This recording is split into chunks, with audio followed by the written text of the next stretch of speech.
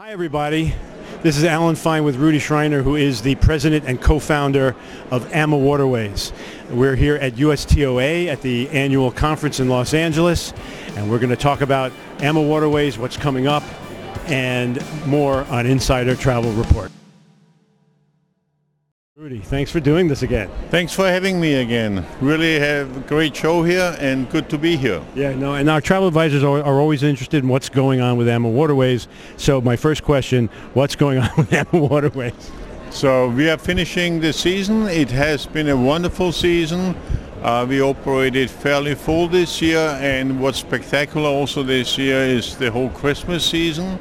Yeah, and it seems like the Christmas market for the future are absolutely bursting through the roof. There's so much demand. What's new we are building 4 more ships right now. We have 26 currently in our fleet, and we are adding 4 more in the next few years.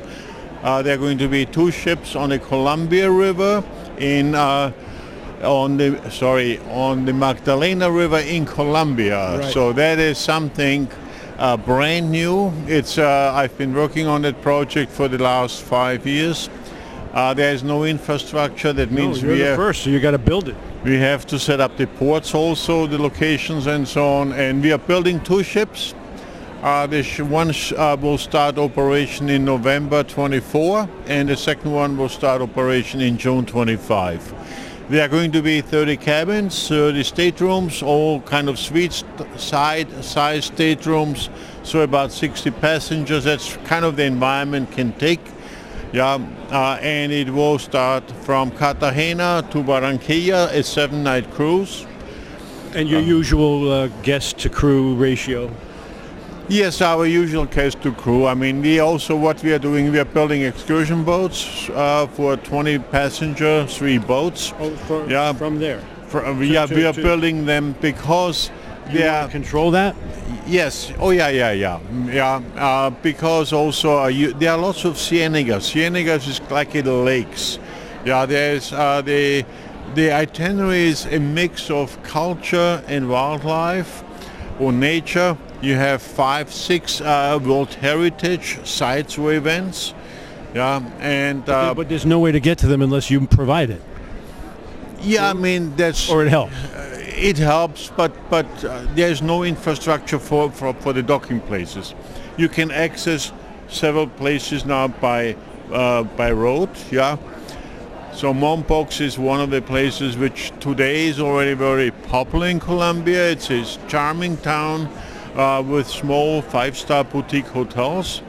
Mompox, for some reason, is also Simon Bolivar considered it his hometown. Really? Yeah.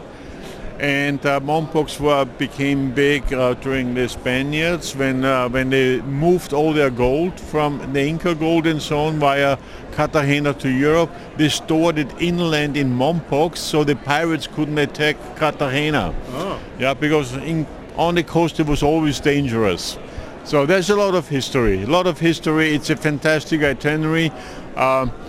We wanted to start it a little earlier, already in March, but then everything is a little delayed on the ship construction side as well as on the port development side. So we are in November 24. We are ready to go. Are you still having fun with it, though? With all the difficulties, doesn't it make you happy? But especially the difficulties make it interesting. Yeah. Otherwise, if it would be just simply, everybody would do it. So I mean. Sometimes, some days it seems like a bottomless barrel where I just put the money in. Yeah. But overall, I'm finishing that project no matter what it takes. And but you are finding people are excited about it, so it makes you feel like you're doing it for a reason. We have absolutely full support from the Colombian government. Yeah, they see this as a big promotion also for tourism for the whole country, and the excitement is great. Yeah, what's also happening right now? Edelweiss Airline has flights from Zurich non-stop to Cartagena, and also KLM flies non-stop to Cartagena. Always music to your ears when there's lift. Yeah, there's lift. So there's for some reason seems to be suddenly quite some interest also from Europe. Do you think you raised some of the interest yourself by doing this? We see a lot of marketing support now from all different areas. We get a lot of news coverage and so on. But I assume you need a pioneer to begin this kind of growth, so you're one of them. I mean, yes, but I'm always looking for new projects. Yeah, so new ideas in new ships, new ship designs. Yeah, I mean, one thing also what we did actually starting after COVID. Yeah, all our ships are now only a la carte dining. We got away with buffets and so on. I wanted to do it already before, but COVID then gave me the final reason and the final push to change the whole thing, and it has been exciting. It has been well received. I always said, when you go to a nice restaurant here locally, yeah, you don't get a buffet, you get a menu. No, you don't. Yeah, you get a menu. Yeah, and also, there's so much food waste on buffets in the morning, because when the last person comes in at 9 o'clock, it still has to be full. Yeah, and then so the last person picks a little thing, and then the whole thing goes somewhere mostly to waste. Yeah. Yep, yep. So thank you for that. That's the most in-depth. I've been waiting to hear more and more about the new river. Let's talk about new itineraries and budding itineraries. I know last time we spoke, we talked about Egypt, but what else? I mean, Egypt, we are building our second ship right now in Egypt, which will start in March of next year. But one thing about the ship also, you know, Egypt with the war, there's a little bit of a slowdown. Yeah, and hopefully, I mean, in 3-4 months, we'll slowly get over that. We are looking also right now at expanding our post-Egypt itinerary with Saudi Arabia. So Christian and I actually are going to be in Oman in Saudi Arabia over Christmas, New Year's to check out the destination. So that's something we are looking forward to. Okay. Any other new destinations? I mean, what we are doing now on the European side, we always had in the spring, March, April, we had tulip time cruises, Holland and Belgium. Right. And we started adding more and more also during the whole season. So this is also expanding the lower Danube down to Romania, yes, Bulgaria. That is slowly coming back again. And it used, before the Ukrainian war, this used to be the biggest new destination. It slowed down at that time, but it's coming back very strongly. So that's a beautiful way to see the lower Danube, the former Eastern European countries and so on. It's a beautiful destination. So we're here at USTOA where we talk about trends. And you're experiencing trends. What are you finding? For example, let's talk about 2023, 2024, and what are people even looking to 25?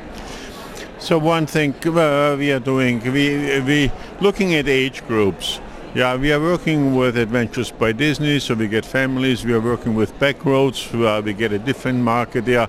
We have 75 wine-themed cruises. I know, yeah. This is also one of our youngest age groups. We are in the 40s and 50s, most of those guests.